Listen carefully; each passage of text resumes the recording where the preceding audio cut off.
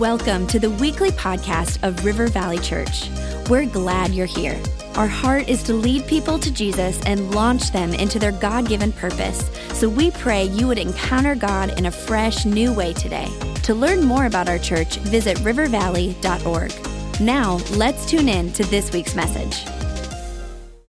Well, this weekend we are closing out the collection of sermons on family. We had a delay in there, which I thought was appropriate. We inserted a sermon that wasn't part of the series, and then we added a full sermon to the series on singles in the church family and in the family. Got a lot of feedback, and I always look forward to, open up emails, and a lot of it was positive, so thank you for the feedback that people gave on that. And then this week we're going to look at no perfect families. I thought it'd be great on Mother's Day weekend to be able to do no perfect families. And I do want to say again up front that I'm indebted to Ted Cunningham. He gave me a ton of resources on this, gave me full access to everything.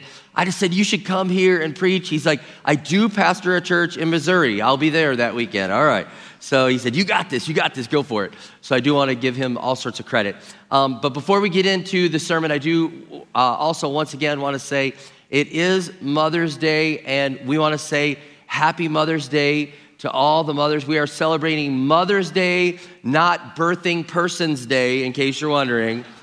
If you don't know, stay more up to speed with current events. All right, but anyways, the mothers this past year, I just got to say, okay, just giving birth, you own Mother's Day, all right? Like, you deserve all the praise and all the glory. I mean, it's serious, okay? Just giving birth. But this last year, you were mom, you were nurse, you were part-time epidemiologist, you were homeschool teacher. How many know? I mean, you're like, get the teachers back. How many? I love that meme that was out there. Did you see that meme that was out there? It says, my perception of homeschool moms last week, and then put the next one, my perception of homeschool moms now. Seriously, you did it, moms. Thank you. Additionally, you worked from home and had to share. I mean, you were business operators. I mean, all this. And in this whole season of no play dates, the kids were having no play. Like, thank God those are back. And I saw kids the other day, they were at the playground, and it was so sad. This mom was trying to encourage her kids to go play, but they were so afraid of playing, they wouldn't even go play with the other kids. But thank God play dates are back. I grew up in a day when you didn't need play dates. How many are with me? You didn't need play dates? Yeah. This is true story. When I was little, my mom gave each of us $1, and said, see you at 5 tonight, all right, and with that, we grew up in Egan. We would bike to the McDonald's down on Highway 13 in Egan, be gone all day.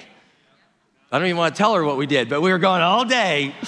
And then when we just knew dinner was around 5, we'd migrate home, and when Dad would whistle, we'd go eat, and so it's a new day. You got play dates, you got to line it all up. I get it, all right. But with all that being said, once again, I think they deserve a big round of applause. Happy Mother's Day. Come on, one more time.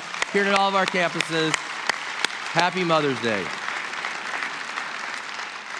So today, no perfect parents. And when you're reading the Bible, I'll jump right into this, you realize right away there are no perfect parents. I mean, just as you get it reading in Genesis chapter 3, you see that Adam and Eve, they have boys, and one of the boys kills the other one. They have a murder in the family. 3 chapters in, parents have a murder going on. We have 9 chapters in. We have Noah being drunk and laying around naked in front of his family. We're 9 chapters in.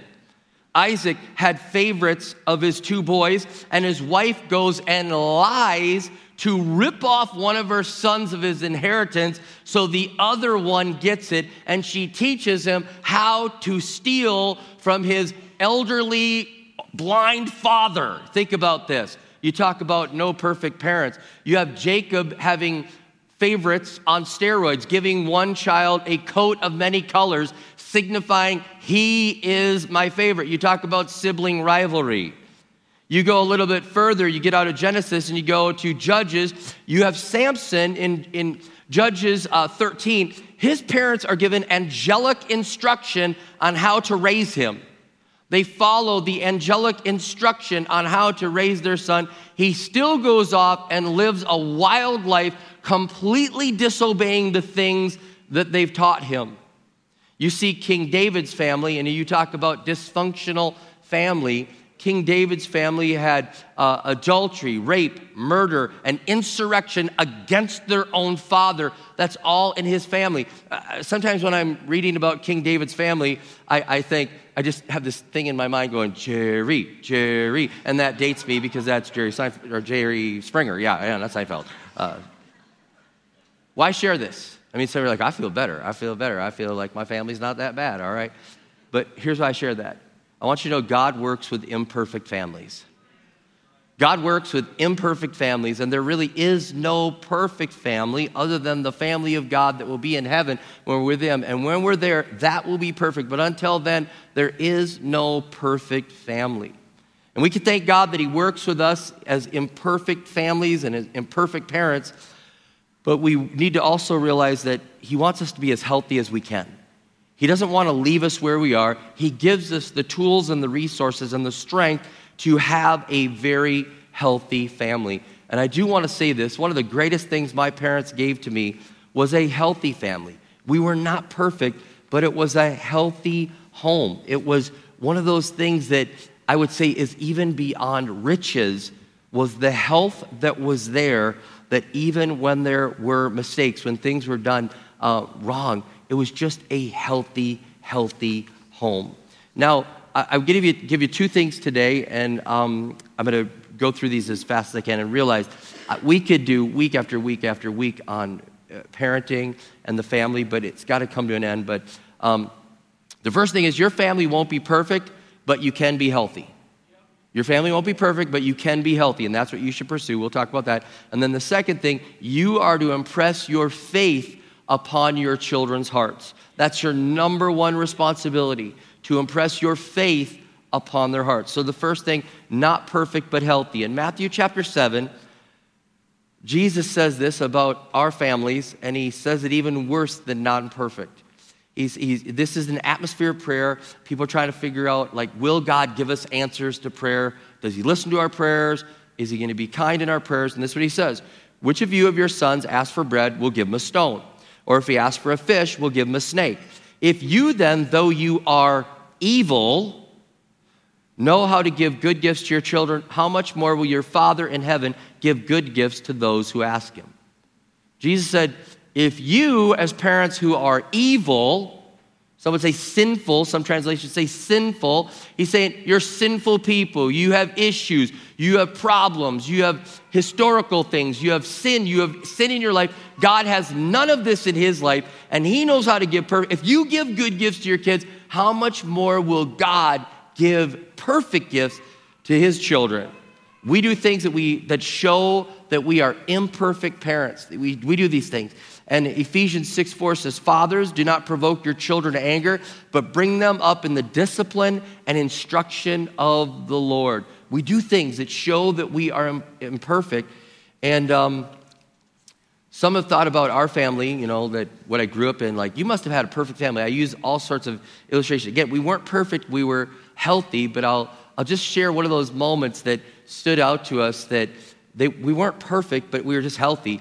I remember summer vacation. I can't remember how old I was, but I remember I was old enough that I had all three of my younger brothers there, and Mom came to us in the morning and she said, who ate all the cookies? The whole package of Nutter Butters is gone. How many Nutter Butters? Yeah, right. The whole package is gone. And we're like, not us, not us. And she said, you're all grounded to your room until your father gets home. And we're like, we didn't do it. We all went, I know one of you did it. So we all went to our room all day, summer vacation, in the room. And I'm just looking at Rick like, I know you did it. Just confess. Even if you didn't do it, just confess for other times, like, come on. He's like, I didn't do it. So all day, Dad pulls in the driveway. We're like, oh boy, now the interrogation's going to start. We were in our room all day. And we get there, and I can hear Mom. It's like Charlie Brown's teacher talking, you know what I'm saying? All of a sudden they come to the room like, hey, family meeting, come on out of your room.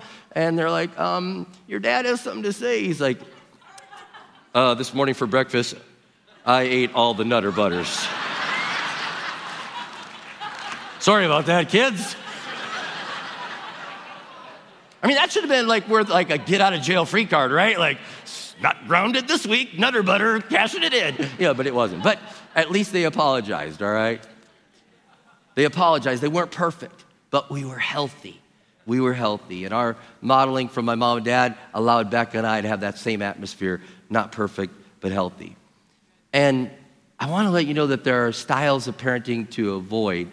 And we'll get to some verses on the second part of this message, quite a few. But Ted put this list together, and I want to add to it. But he said, these are styles of parenting to avoid. This is wrong parenting. This is not healthy. If you are parenting in this way, and what I would say, vanity parenting, that's not healthy.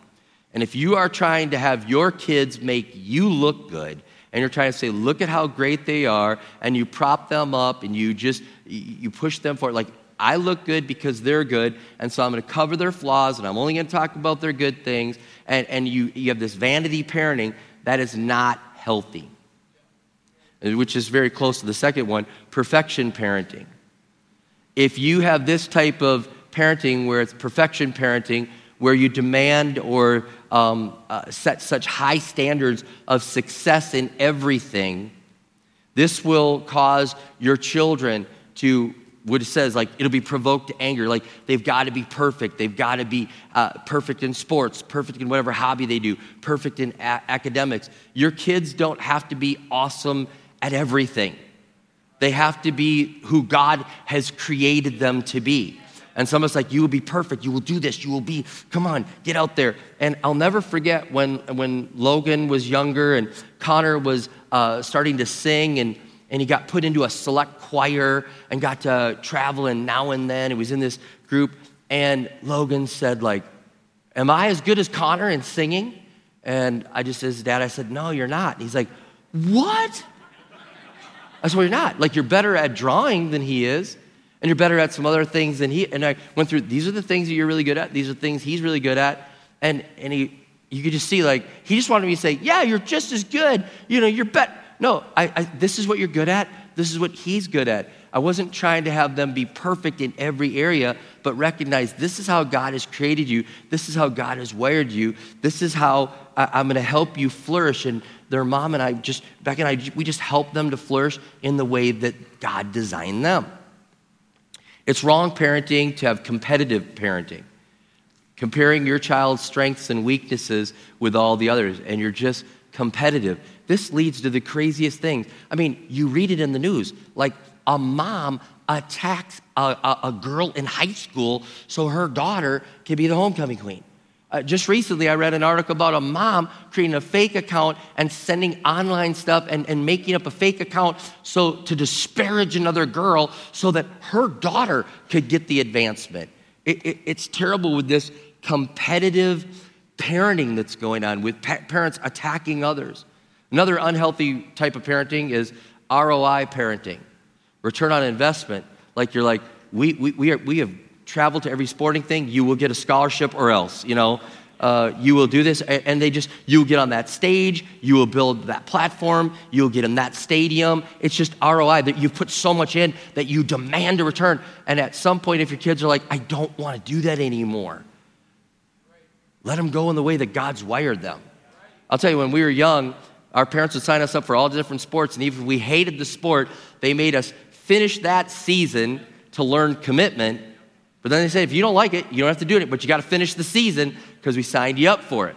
So you learned the completing things. Another thing is gifted parenting, where you just think your child's gifted and special and extra special and can do no wrong. They're above average in everything. The only place where everyone's above average is Lake Wobegon, all right? You know, and it's not like everybody's perfect in this. Another type of parenting that's wrong is rescue parenting.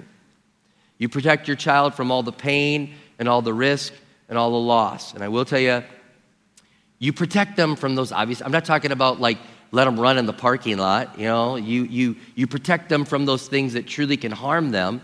I remember when our kids were small, and I said, you will hold your mom and dad's hand in the parking lot, and that's the way it's. And they're like, why? We don't want to hold. I said, all right, walk over to this minivan. And I said, can you see the driver in the minivan right now? And they said, no. I said, I can. until you can see the driver in the minivan, you have to hold mom and dad's hand in the parking lot.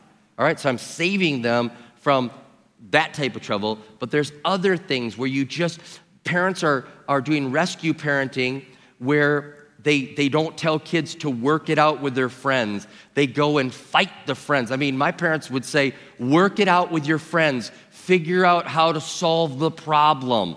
Become a problem solver. And how many know, I grew up in an era where we didn't have sports all the time. You had to play in the neighborhood, and you'd shut down, nobody can hit the ball to right field because we don't have enough people. And then if you didn't know if it was out or safe, you had to do what? What would you have to do if you didn't know if it was out or safe and you were disagreeing? What would you say? Do-over. We do a do-over. All right, reverse. You go back. Because you know what? We didn't want the guy who owned the ball to leave and it would be game over.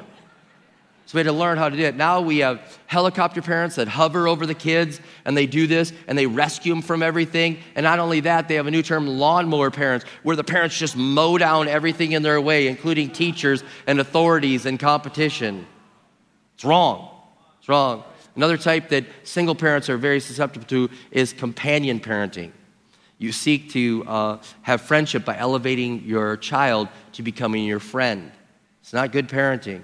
I'll give you another eighth one, quality time parenting. You cannot replace quantity time with quality time. My dad had to work 3 jobs out of necessity. He worked at Key Cadillac in Edina. He worked in the military, in the Army Reserve, and he worked as an auditor, counting guy. 3 different jobs that he had in order to keep things going in our household. And I could tell you that even though it consumed so much of his time, he said, I'm going to give my children quality time and quantity time. And so what did he do? He laid down hobbies. He laid down bowling. I remember that he was an amazing bowler. Every morning we'd wake up on the weekend and see how big the trophy was Dad's team won from bowling. He said, I'm going to leave that because I want to give my kids quality and quantity. He said, I'm going to lay down golf. And then when our boys were born, Becca said, hey, here's the rule with golf. You can golf from 5 a.m. to 5 p.m., Monday through Friday, and on Sunday, if you bring the boys. So on Sunday, I brought the boys with me, and that necessitated having a cart that they would drive, but at least I was able to go out there. And it was I'm not going to live bad parenting and thinking that quality time replaces quantity time. And I realize parents want to be perfect, and there's so much pressure. Social media, I didn't have to deal with this as a parent. And now the parents today are having to deal with social media. And the only thing I can liken it to, it's perpetually being sent a Christmas card or a Christmas letter from that family. You know what I'm talking about? They used to send the letter and they're here's a picture of our family, here's our year in recap. We cured a disease, our kids got straight A's, we hiked the Himalayas, we trained a service dog, built an orphanage, and saved $25,000 for college. How was your Christmas? And you're seriously? So it's real pressure. Let me answer a couple things that people ask. I'm talking to parents right now. Parents will ask, can our kids do sleepovers? I'm just going to speak to the parents for just they say, can our kids do sleepovers? And I say, yeah, if the parents are home, if you know the parents and the parents are home, and if it's no mixed company, it can't be boys and girls together. Can't be that way. So if you want to do that, and you say, well, what about things that can happen bad? I'll give you a tip. This is a thing that we learned with our boys. Logan went to a sleepover once, and things went wrong because of an older brother, and he showed him things that he shouldn't have shown him. So we pick up Logan. He's crying in the morning, and we couldn't believe it, so we talked to the parents. This is what happened. And in the moment, we just said, okay, new thing for the kids. We told Connor and Logan, if you're ever at a sleepover and you feel uncomfortable, go to the parents and tell them you think you're going to throw up. And they're but we don't, what if we don't feel like? No, you just say that. Just say, I think I'm going to throw up. The parents are going to call us, and then we'll come rescue you, all right? So that's your safe signal to get out of something that you're uncomfortable with for the sleepover. Now you've learned that, and you can give that to your kids because they'll be get them out of here, all right? But people will ask, what about smartphones? And I don't have a verse, but I have common sense for this. This might scare you into delaying the kids having their smartphones. Average age is 10 for them to have smartphones. okay? Average age is 10. For us, the idea was whenever you're at events where there won't be parental supervision, then you get a phone. What do I mean? Like a Valley Fair day where you're there without parents watching you, whenever that age is, that's where you're going to get a smartphone because that's going to allow you to be connected to us. Until then, no smartphone. I don't know what I do now because of what I'm seeing. New York Times just did an article about this. They said, what is the right age to give a kid a smartphone? And they said, because sexting begins on average at 5th grade. Porn consumption now starts at age 8. Porn addiction is now starting at age 11. And with that in mind, I'm looking at this wondering how far you should delay the cell phone, because what's being placed in their hand is something that they have a hard time handling this. They have a hard time living with that responsibility in their hands. Our boys were so good about this. When they were in high school, a friend sent them something inappropriate, and they came and talked to us. We had an open relationship that we could talk about these things, but it's not like that for everyone. Additionally, screen time causes low attachment to parents. They're discovering this. For every hour of watching TV, they attach to their parents 4% less. For every hour spent on a computer screen or smartphone device, they attach to their parents 5% less. Children have about 7 hours a day of screen or media time. Do the math. That's like 35% less attachment to parents. So you need to limit their use. I would limit the location. We said not in the bedroom. You should you should know the passwords. You should be able to say, we want to look at this. You can put filters in there. You can examine it. You can say they might say, well, it's my phone. You can say, well, it's my house. Okay? It's my house, your phone, I paid for the phone. It doesn't matter. It doesn't matter if you paid for the phone. If the phone is in our house, the rules of the house overrule the rules of the phone. And we're going to look at it, and not only mom and dad, I'm going to bring it to the IT people at work, and they're going to look at it, all right? Because I know you know how to hide things, all right?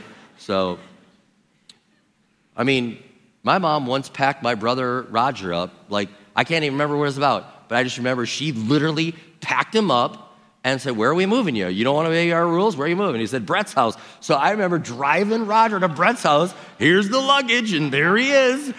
2 weeks later, he's like, I'd like to come home. I'd like to be back. And but our rules, our house. That's the way it is. Here's the deal. When they're small, when children are young, you're controlling the environment. And this is why the teen years are so hard, because you're moving from control to influence. And as a parent, you move from controlling the decisions to influencing them. And those teen years are like in between. You're trying to influence them, but they make really bad decisions. And so you have to jump in. And so it's hard. And then when they move out, you're just going to be in the influence role. So another thing that people ask, they say, what about church attendance? And again, going back to my family and the way we raised our boys, our house, if you're here, you're going to church. That's just the way it is. You're going to church with us. God's going to be able to touch you. Now, I would speak to people online. I would just challenge you, if you're going to watch church as a family, watch church as a family. Don't be like doing dishes, making breakfast, taking the dog out for a break, doing that. Like, focus. If you're going to use online, make sure that it's undivided focus time that is there. But as you can, get back to church and have the family in church. And I would add this. What about sending kids to church camp? I would say get them to church camp. That's a week without phones. They don't allow them to have phones. They don't allow them to have computers. Some of you are like, where's the sign up? Put it on the screen. All right, put it on the screen. This might be the most critical year for church camp. It's right there. Just saying.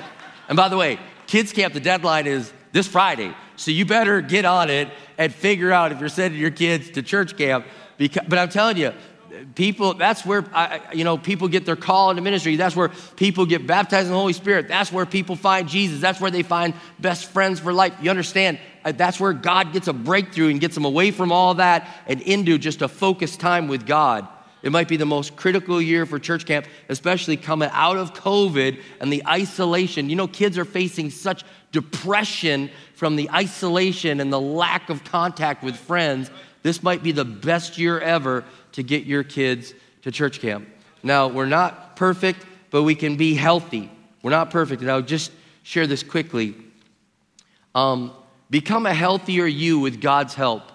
Become a healthier you with God's help. Ephesians 4:22-24, you were taught with regard to your former way of life to put off your old self, which is being corrupted by its deceitful desires, and to be made new in the attitudes of your mind, and to put on the new self, created to be like God in true righteousness and holiness.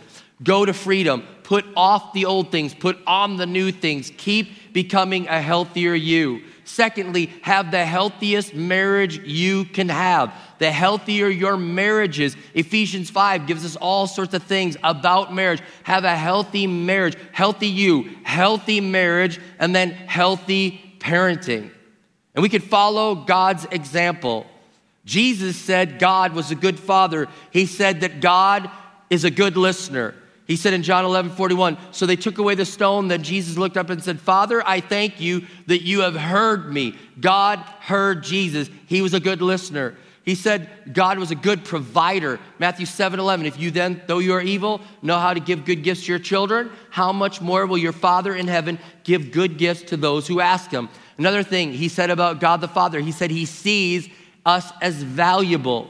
He said, are not 2 sparrows sold for a penny? Yet not one of them will fall to the ground outside your Father's care. And even the very hairs of your head are all numbered. So don't be afraid. You are worth more than many sparrows. We're valuable, is what Jesus said to our Heavenly Father. Follow that example and let your kids know that they're valuable. And then he wants to be with us. He wants to be with us now and forever, for eternity. A scripture that we know so well. For God so loved the world that he gave his only son, that whoever believes in him shall not perish, but have eternal life. Eternal life. We're going to be with him for eternity. He's like, you're going to go be there. Jesus said, in my Father's house are many mansions, and we're going to be there with him forever and ever, letting our children know that we want to spend time with them now, and we see them as a blessing and not a burden. Now, second part, and I know this is going long, but I'm taking this moment. Secondly, impress your faith upon their heart.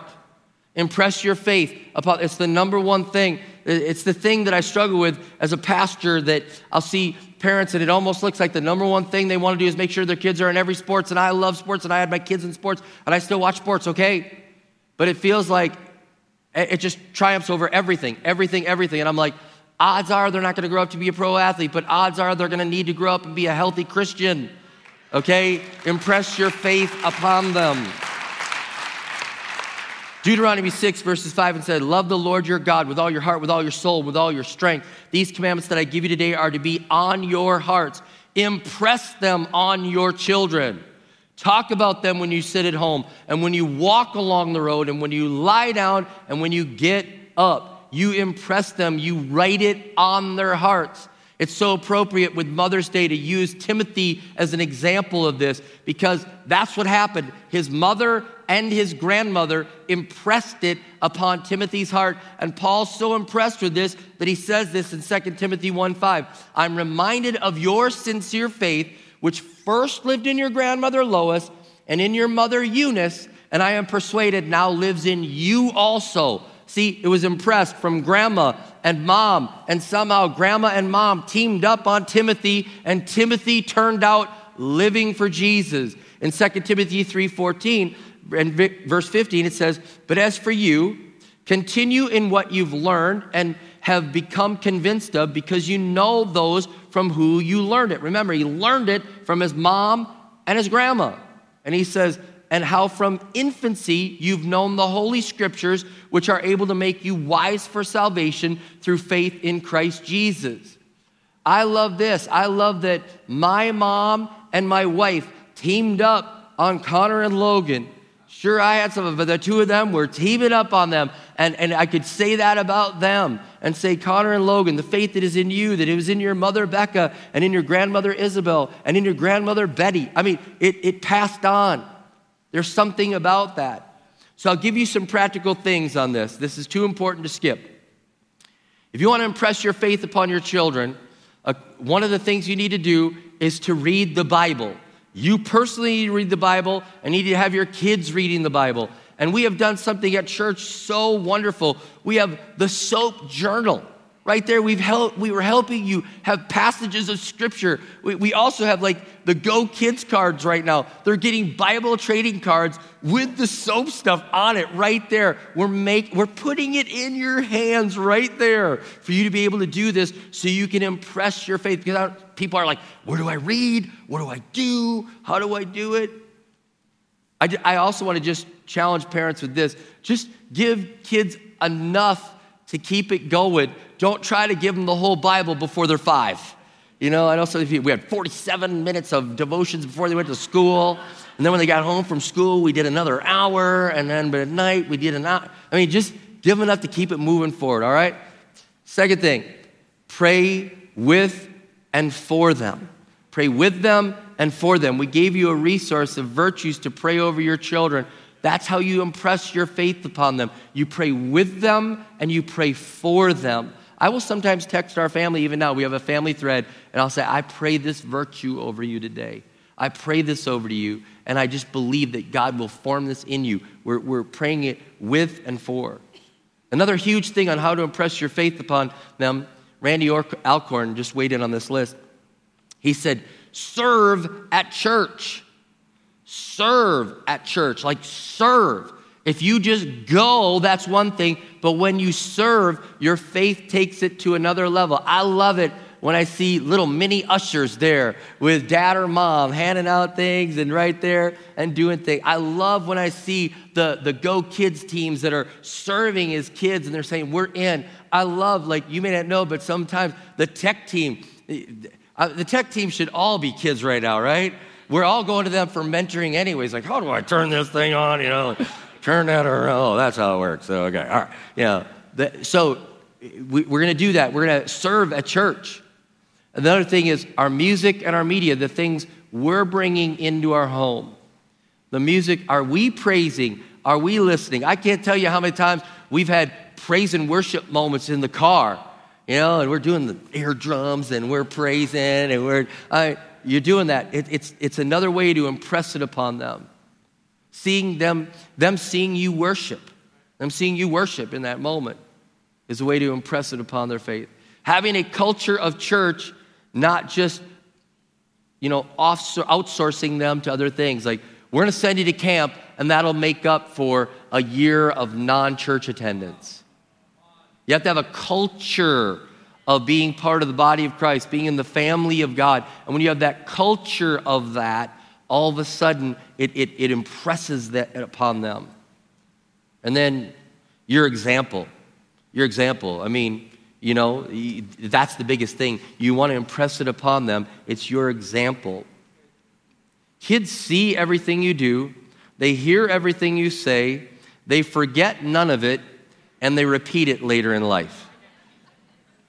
It's true. I'll never forget when Connor said to us one time, he said, sometimes I pretend to not be listening, but I am. And I was like, they see it all, they hear it all, they forget none of it, and they repeat it later in life. So we're going to model.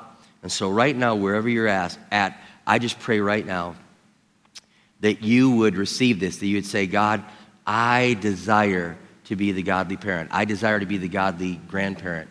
My children may be out of my home right now.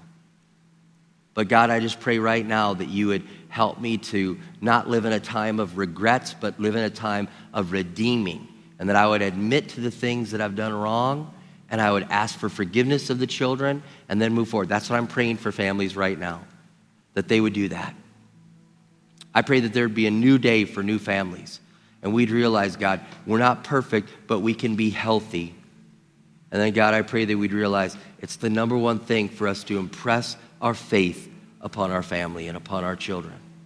We pray that as they're raised in the ways of the Lord, they will not depart from it, that if they reach a troubled time, if they're wayward right now, I just pray for that. If there's wayward children, I pray in Jesus' name for them to come home in Jesus' name.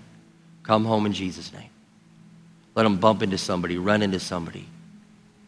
You're a God that can orchestrate that. And so I just pray that you do that. I just pray right now, God, that we would be healthy and we would be faith-filled, passing it on to the next generation. Help us now in Jesus' name to do that. In your name we pray. Amen, amen, amen.